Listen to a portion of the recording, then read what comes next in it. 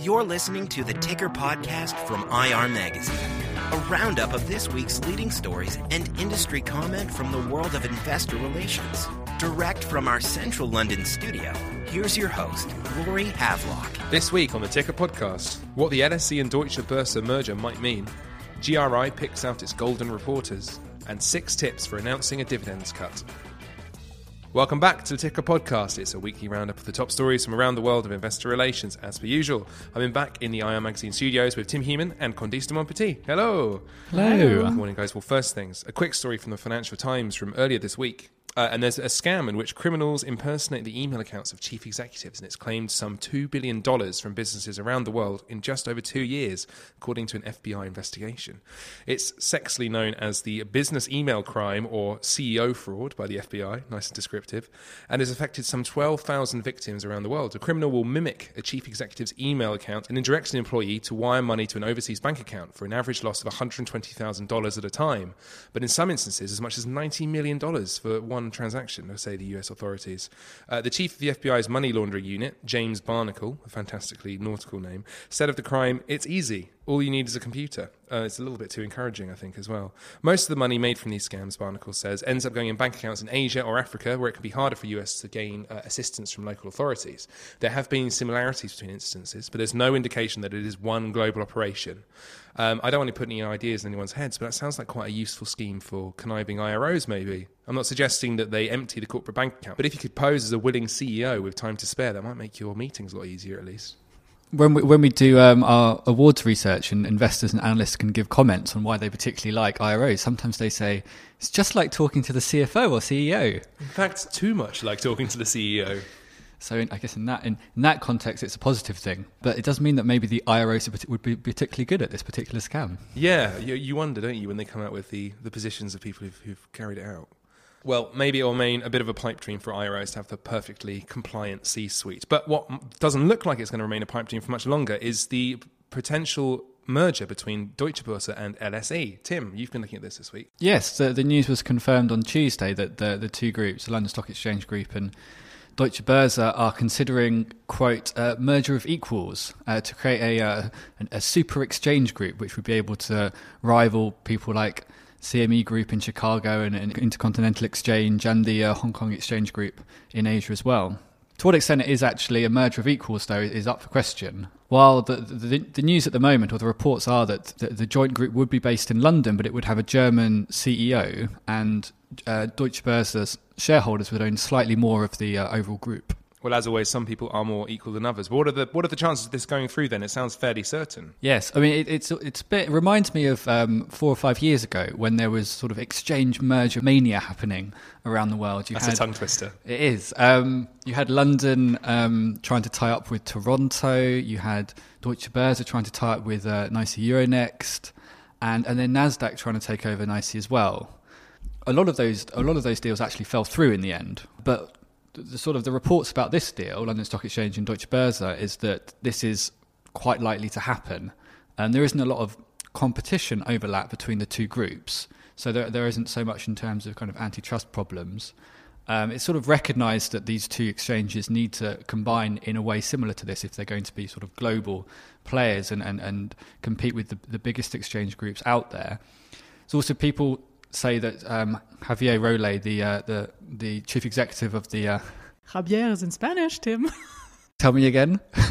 Xavier Roley. Xavier Roley is he's a very experienced deal maker, and so he wouldn't have allowed the deal to get this far if he hadn't at least sounded out all of the important parties, including governments, regulators, and shareholders, about whether this could go through or not. There might still be a potential problem, I imagine, in the form of the Brexit. If that was happening, it might make any deal a bit harder to justify. Make sense. Yeah, it's come at a very interesting time, obviously, with the referendum on June 23rd. What happens if one part of this potential group decides to leave the EU? Although some people have said that this is why the news has come out now, because London Stock Exchange thinks that if the UK leaves the EU, then it's worth less because it's not part of the EU market any longer, and it would have to lower its terms a bit in terms of the merger.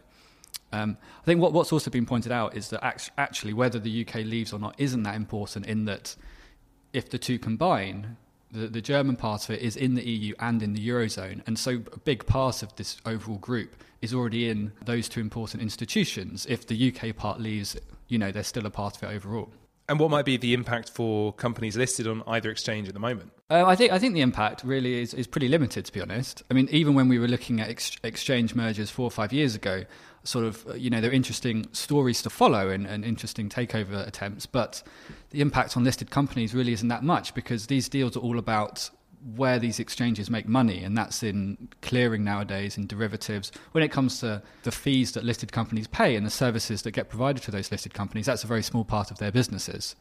The other thing is that for listed companies, the rules that they operate under tend to be defined by your local market regulations, regardless of who actually owns the exchange ultimately that you're part of. So if you're listed in London, you're going to be abiding by like UK listing rules, regardless of whether the actual, the exchange group is held ultimately elsewhere.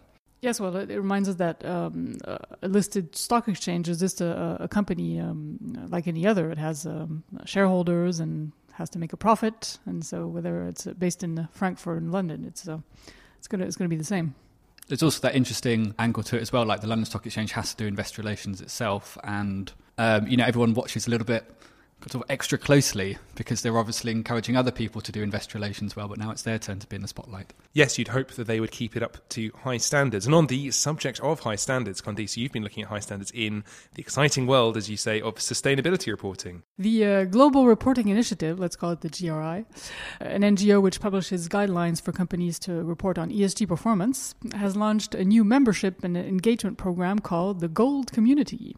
So basically, companies and organizations who sign up to the program are, we could call them the cream of the crop as far as transparency and sustainability reporting are concerned.